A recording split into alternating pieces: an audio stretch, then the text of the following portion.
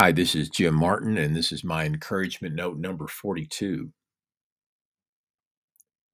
Can you think back to a time when you felt most alone? For some people, it might have occurred just after that divorce. For others, it was when they got that job, went into the office, and realized they were alone.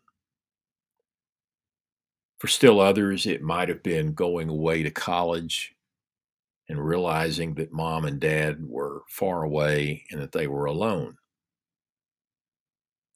And still for others, it might have been in a church where you look around and you just wonder, are there other people like me? And for that morning, maybe for a longer period of time, you just kind of feel alone.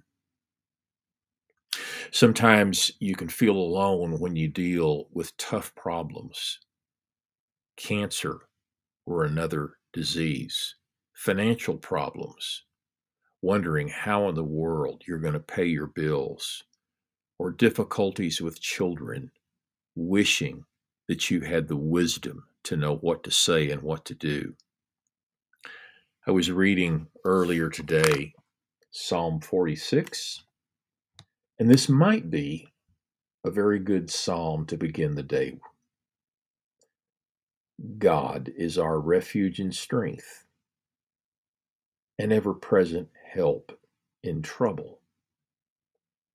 Therefore, we will not fear, though the earth give way, and the mountains fall into the heart of the sea.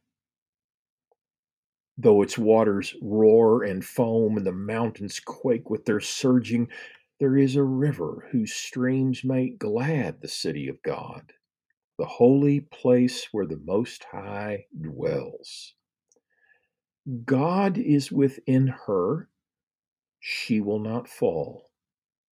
God will help her at break of day. Nations are in uproar, kingdoms fall. He lifts his voice, the earth melts.